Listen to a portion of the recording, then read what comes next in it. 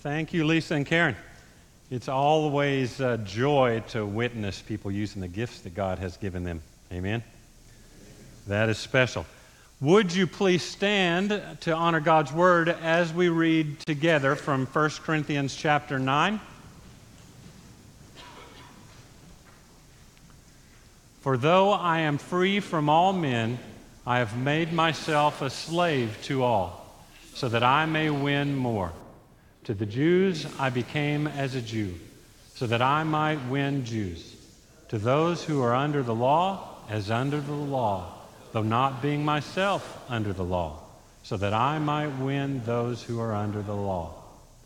To those who are without law, as without law, though not being without the law of God, but under the law of Christ, so that I might win those who are without law. To the weak I became weak, that I might win the weak. I have become all things to all men, so that I may by all means save some. I do all things for the sake of the gospel, so that I may become a fellow partaker of it. Thank you. Please be seated. That is a familiar section of Scripture. About day one in preaching class, when they're trying to teach you what to pay attention to, they say go through and circle the word that you see repeated most frequently, and it's likely to tell you what God's trying to talk about. What word do you think we're talking about today? Yeah. Become is in there a lot. Win is in there a lot. About 9 times in those 5 or 6 verses, Paul tells us we're talking about winning today. And indeed we are. But we're going to talk about what God's definition of winning is. We know what our cultural definition of winning is. Our culture may tell us that winning is a bigger house, more money in the bank, a nicer car. The bumper sticker says, he who has the most toys wins, right? Or who has the biggest toys wins. That is what the world would have us chase after, but we know that that is not the truth, that is not the case. Paul's letter to the church at Ephesus lays out in another letter that he's written to a church the idea of what our winning might actually include and what we must do to win. We're going to talk about what Paul says to this church in Corinth about winning, but in the book of Ephesians in chapter 6, verse 12, Paul writes this in regard to what the struggle, what the competition is. He says, and you may be familiar with it, for our struggle is not against flesh and blood, but against the rulers, against the powers, against the world forces of this darkness, against the spiritual forces of wickedness in the heavenly places. Our battle and our challenge, our goal to win is not in an accumulation of things, but our win comes at the expense of the defeat of darkness and of the things that the devil would want to introduce into our world. The way that the devil would want to trap people, the way that the devil would love to see people lose their lives. He would love to steal and kill and destroy. And our mission as Christians and followers of Christ is to win that battle. But first, we've got to understand what our battle is against. And so Paul goes on to tell us, you have to become, he says in his own words, I have become all things to all people. And he takes several verses to make his point. He becomes a Jew. Why? So that he may reach the Jews and that some Jews might be saved. The Jews being the citizens and the religious part of the community in his world. He says, I become like those under the law. Those people who know about the law of Moses, and maybe they're not the religious elite, but they're under the law of God. And he says, I become like them. Why? So that I might win some for Christ. I become like the weak. Why? Because in Paul's mission and what he's sharing with us, he's telling us, because to become like that weak person might allow him to win some of the weak to Jesus Christ. Paul's challenge to us and what we find in these scriptures, even in the chapter previous where he talks about the things that we should eat or the things that we should not eat, the things that we should drink. He talks about the liberty and the freedom that we have in Jesus Christ. But always Paul's one acknowledgement we find in verse 12, which was a little bit before what we read just now. And he says this, "Nevertheless, we did not use these rights, but we endure all things so that we will cause no hindrance to the gospel of Christ." In Paul's letter to the church at Corinth, he is explaining to all of these church folks that in Jesus Christ we have liberty. We don't have the rule of what we can eat and not eat or drink and not drink. And he's talked about eating food to idols in verses previous and whether you can do it or whether you can't do it. And he says, to God, he looks at your heart. All of these things are just rules. But if it creates a hindrance for someone else, that becomes what we should be concerned about. Does our life testimony create a hindrance to someone else? That should be our concern. Because in no way should we live in our freedom in a way that causes someone else to stumble or have difficulty getting to Christ. We have to lose our sense of superiority, whether we own it or whether it's accidental.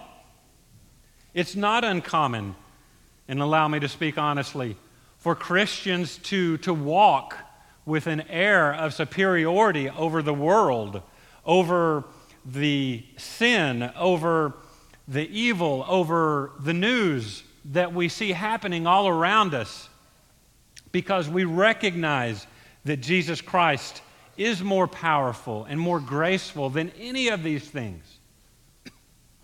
Yet when we walk with an attitude of superiority, we are sending a message to those around us that is exactly the opposite of what Paul has told us in these verses which we read together. Because to walk with an air of superiority, to leave people to discover on their own what they need, to work through their problems on their own, to recognize that they've got stuff to deal with, but you need to figure that out, and then later on we'll get together. That's exactly the opposite of what Paul has told us when he says, "I become all things to all people so that I might reach some." See, the end of a life, and whether it's connected to Jesus Christ, is immeasurably valuable. In fact, some places Paul says in another part of the Scripture that he would give his life, he would give his eternity if all of his brothers, if all of the Jews would only come to know Jesus Christ. He considers that so valuable in hyperbolic terms that he would give up his own salvation for everyone else to be able to know Jesus. There's a value, there's a worth in eternity that impacts each and every one of us, that should motivate each and every one of us to leave no one on their own to find Jesus. God has saved us and left us here. He could have zapped you to heaven when he saved you, but he left you here. And I believe that he left us here because there's work to be done and there's people that need to know him. And part of our role is to become whatever we need to become so that someone might find Jesus. It's no more complicated than that. Sometimes it's difficult for us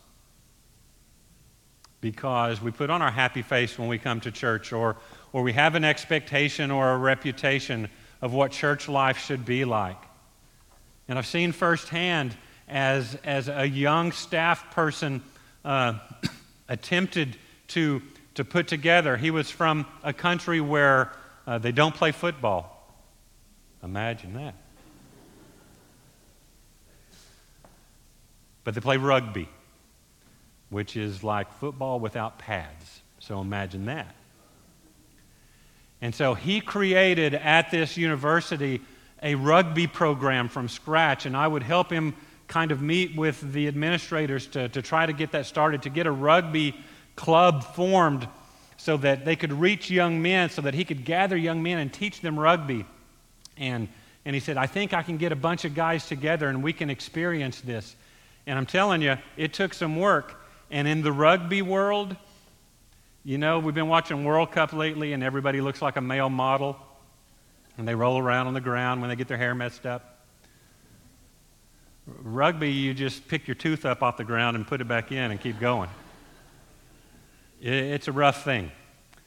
But he gathered a large group, 20 young men together. Most of these young men had never grown up in church, didn't have any church experience. And so he began to teach them rugby and meet with them weekly, eventually having a weekly Bible study with them, and eventually helping several of them come back around to their school and their grades so that they weren't having to leave in the semester, that they could continue their education. Some of them began to come to church with him, and it kind of became known around the church building that this rugby thing is going on, and we're associated with it. And that's a wonderful thing. So some church folks went out one Saturday afternoon to the rugby match. And on Sunday afternoon, there was great wailing and gnashing of teeth over the language that they heard. And the fact that this team that showed up to play pulled a bunch of ice chests out of the back of their pickups after the rugby match was over. And those teammates shared a beer with each other and sat around and talked about the game. And how difficult it was to have the church associated with that kind of messiness and that kind of unpleasantness. And perhaps the church doesn't need to be associated with that group and maybe shouldn't be sponsoring any part of that work. Sometimes we have to become all things to all people so that we can reach some, so that some may be won to Jesus Christ. There are young men on that rugby team who will spend eternity with God because that young man decided, I will get there and I will get dirty with them, and I know they're going to use some language, and I know there's going to be an ice chest full of beer that comes out of somebody's car at the end of that match. But we can grow past that because I have to reach them where they are. And he was able to do that. And it was the church people, it was the Jews, it was the religious people, it was the ones with the law who seemed to have a problem with that. And that's disheartening. And that's an air of superiority. That when we show up here, that we get to act a certain way and put on a happy face, that the people that come in the door that we might encounter during the course of our week aren't quite eligible yet to come in here with us. And that's not the way it should be. That's the opposite of what we're asked to do. That is creating a hindrance. It's like the parable of the Good Samaritan. You look at that, and there's two world views. When you look at that story, there's people that have the question, if I help that person, how is it going to affect me? And what's it going to cost me? I need to decide, am I going to do something about that? What's the impact on me going to be? The other worldview, I would say the view of Jesus Christ, is to look at that person and say, how's it going to affect him if I don't act? What's it going to cost her if I don't act? That's what Paul's talking to us about. Looking at people that we encounter in such a way that we become very much aware of what is the impact on them if I don't invite them to come and meet Jesus. What's the impact on them if I can't take time to get a little dirty and messy? What's the impact? What's the cost on them if they die and do not know Jesus Christ? The most horrible of every cost, every impact that we could imagine is to die without Jesus. It takes work to become that humble and that servant-minded. To set aside our own desires and our own comfort so that some might be won for Jesus. But it's what we're called to do. Paul says, to the weak I became weak, that I might win the weak. I've become all things to all men. Why do we have to do it that way?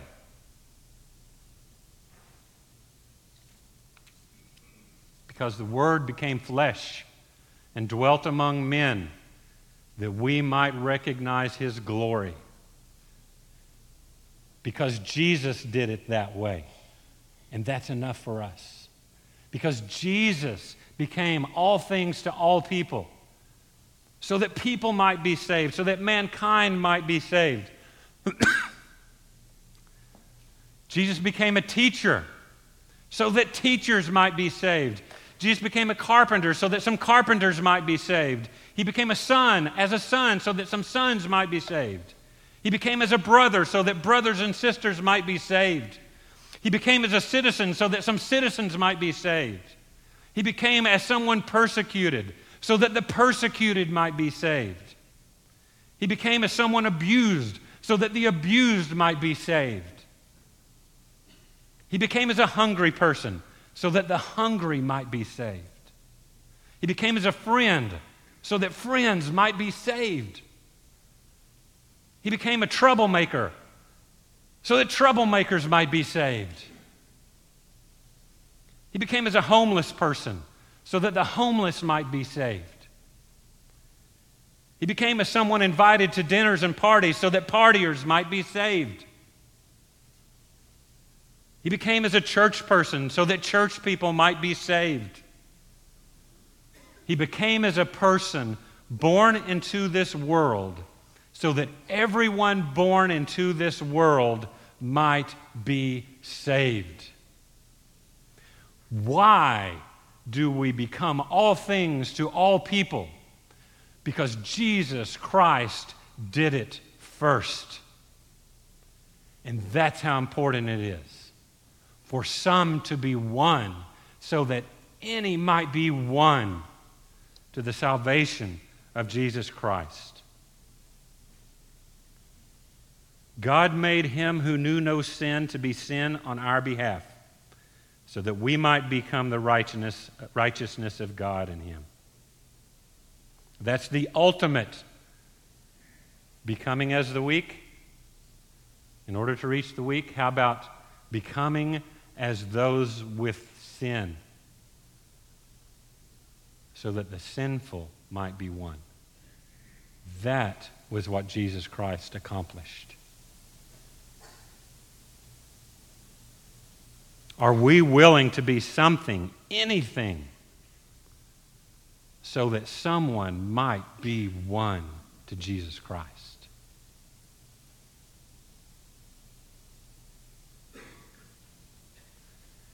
The good news is that Jesus Christ is the win. Paul says in verses 23 through 27, why does he do this? I do this so that some might be won, but also for the sake of the gospel. Because the power of the gospel of Jesus Christ, the power that comes with Jesus and His ability to change lives on earth. Every one of us has a testimony of things that have happened in our lives where we can give Jesus the credit. We were all saved from something. We would be something terrible and something we would never want to be if it were not for the power of Jesus Christ in our lives. And yet there are people who are walking by us every day who have not had that transforming experience yet. And they need it. They must have it.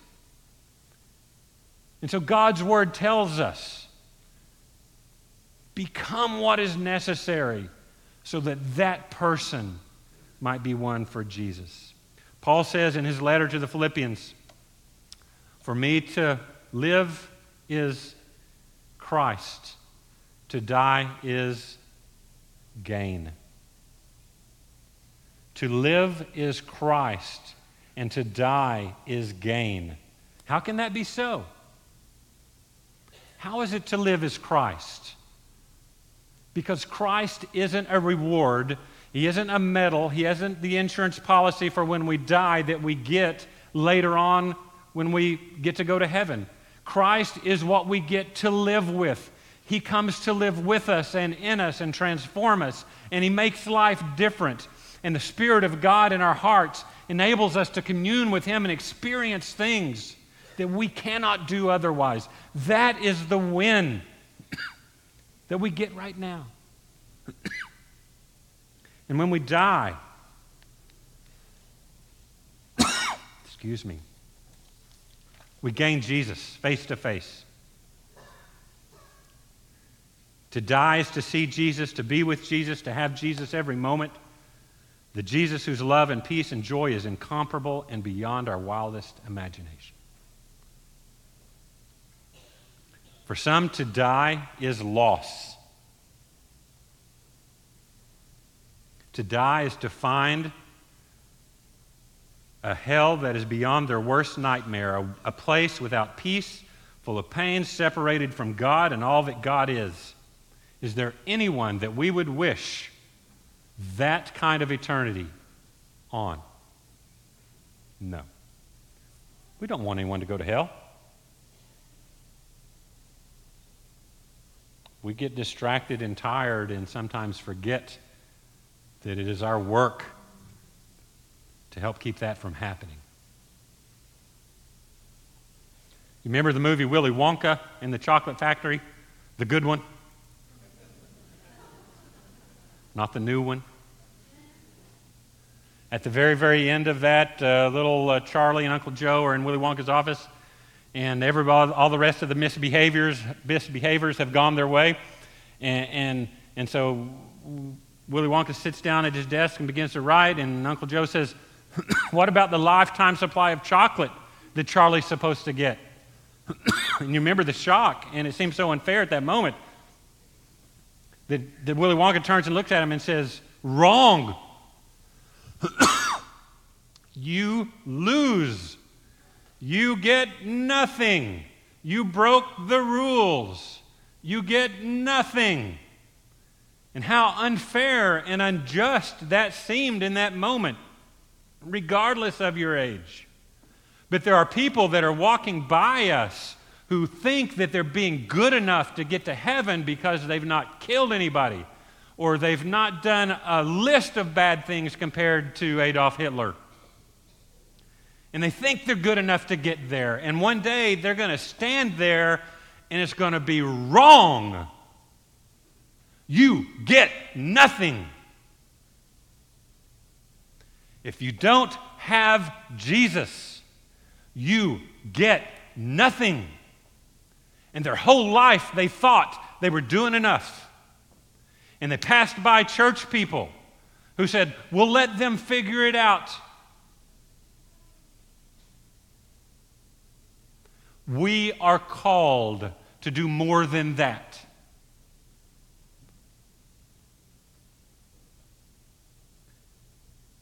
We don't want anyone in Waco to go to hell. We'll say it this way. I don't think we want anyone in Waco to go to hell without first having to pass through Columbus Avenue Baptist Church.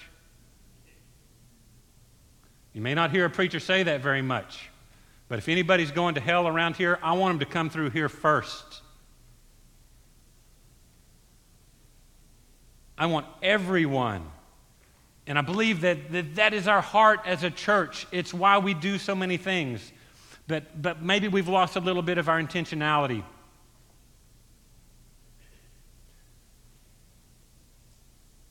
That maybe we should decide that no one that God brings into our circle, into our contact, gets to go to hell until they've come through Columbus Avenue and made that choice on their own.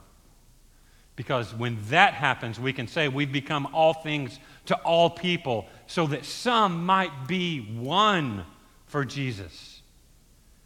Because when the people of God get burdened and decide that I don't want people going to hell until they've had a chance to hear what Jesus can do, to see what the people of God can do in love, to see what happens to families and lives and marriages and children when the grace of Jesus Christ permeates everything, when we know how that works and it's our testimony.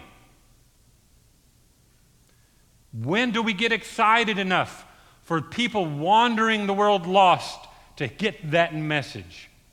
Because we're living in a world now where you can't open the door and then stand here and wait for them to come in. That culture is gone. That day is gone. There are now 2 generations of people raised that are considered unchurched generations. When most of us grew up, going to church was a cultural thing to do. We were exposed to Jesus at an age, sometimes at an early age, at a later age, but the thing was to go to church. There are now millions and millions and millions and tens of millions of people who were not raised that way, and they are not going to come into this building no matter how unlocked and open the doors are, until someone taps them on the shoulder and says, "Why don't you come with me? Why don't you come with me and see what this is about?" You know, I think Jesus is the difference maker for you. Why don't you come and see what he's about? Because all of the polls and all of the studies now say, you know what?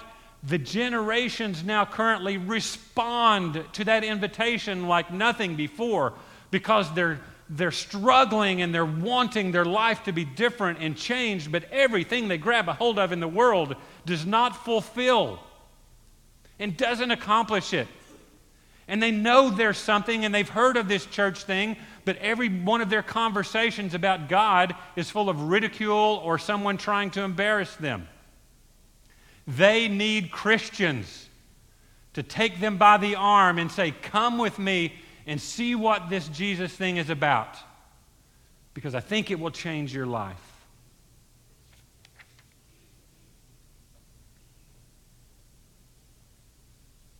That is how we partner with people. Paul says, I do these things so that I can participate in the gospel, that I can share in the glory of the gospel. A birthday party and you're the only one there, not much fun. Super Bowl party, when our great-grandchildren finally get to witness the Cowboys in a Super Bowl. If you're there by yourself, it's not much fun. See, even in this life, we understand that to be gathered together and to celebrate victory is a joy. It's more fun that way. And Paul says the gospel is not any different than that. Imagine the joy of sharing the most extreme celebration kind of moment, but then having that person celebrate it with you forever,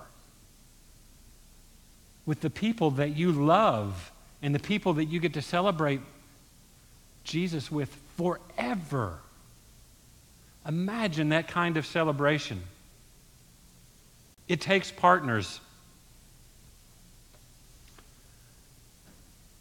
In the 2002 Winter Olympics in Salt Lake City, the speed track skating is one of the most entertaining events. It's the short track, and they skate around it. It takes no time at all to do a lap, less than like 8 seconds.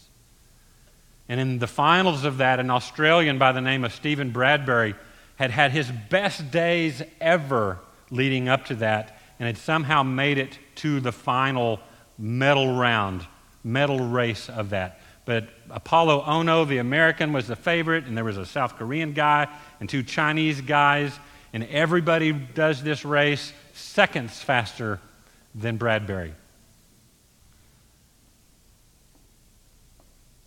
But he won his heat, and he made it to the last race. And so off they go, and he's last. And 10 laps around this thing, and they're skating and leaning. It's impossible to figure out how they do it. And he's last, and they come around the very last lap. It's going to be about 6 or 7 seconds, and here they go. And he's so far behind that the announcers are not even talking about him anymore, because now it's going to be, is Ono going to win it? Is the American going to win it? Is the Chinese guy going to win it?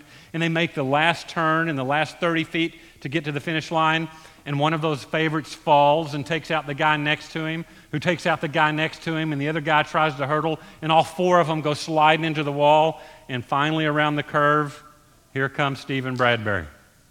And he's looking around, and he crosses the finish line, and he wins a gold medal. Not because he was the fastest, but because he did everything that he needed to do to get there. And you know who else won with him? His coach won with him. His trainers won with him. His family won with him. His friends won with him. His country won with him. All the people that partnered with him in his desire to be an Olympic skater won when he won that day. The gospel of Jesus Christ is no different. When one person is won, everybody celebrates and wins with them, because eternity never ends.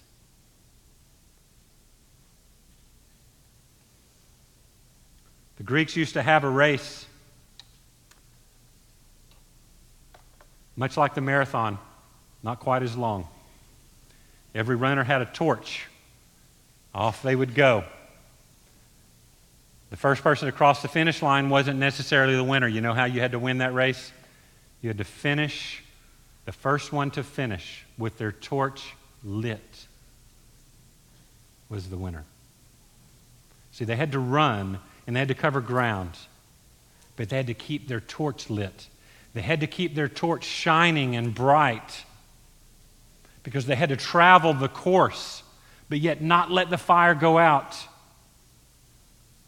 And when they crossed the finish line and that torch was still bright and lit and could be seen, that was the person that won. And for Christians, we can look at that and go, you know what? Yeah, I can meander through my life, and one day I'm going to die, and it's time for me to go home, and I'll win. In the meantime, Paul says, are you making it harder for people to get into your church than it is for them to get into heaven?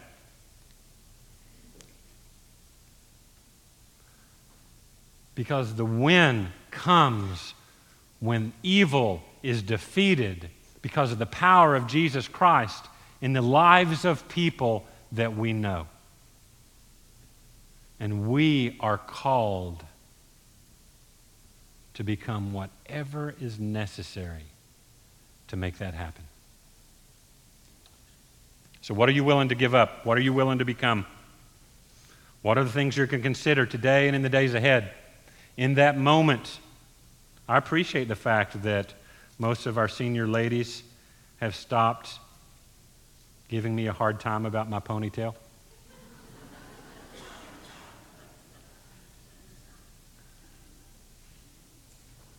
But there's been days when I have thought, when that long-haired person comes wandering up looking for somebody to talk to,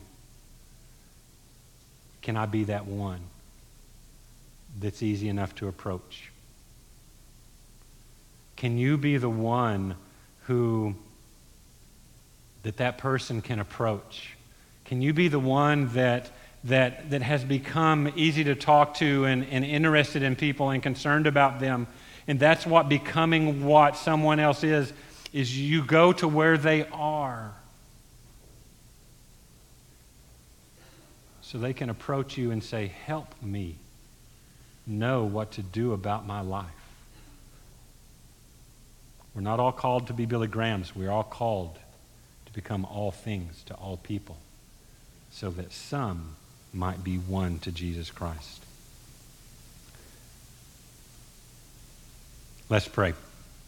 Father, we recognize that when Jesus left the comfort of heaven to come to earth, he gave up everything to become like us, to take on sin that we so easily embrace. That he came down to deal with a humanity full of rebellion. But he became like us so that he could pay the price for us, so that we could be saved, so that we would not perish, so that we could have lives of fruitfulness and abundance. He did it for us. Father, help us to be sharers of that good news. Help us to be more concerned about the cost to someone if we don't. Father, I pray that for each and every one out there who has never trusted in Christ to be that forgiveness of sin, that today would be the day that they would pray to you and say, I'm sorry. I want Jesus. Help us to be that church. Help our community pass through here if they're ever to see the gates of hell. That we might share and win with you. In Jesus' name we pray. Amen.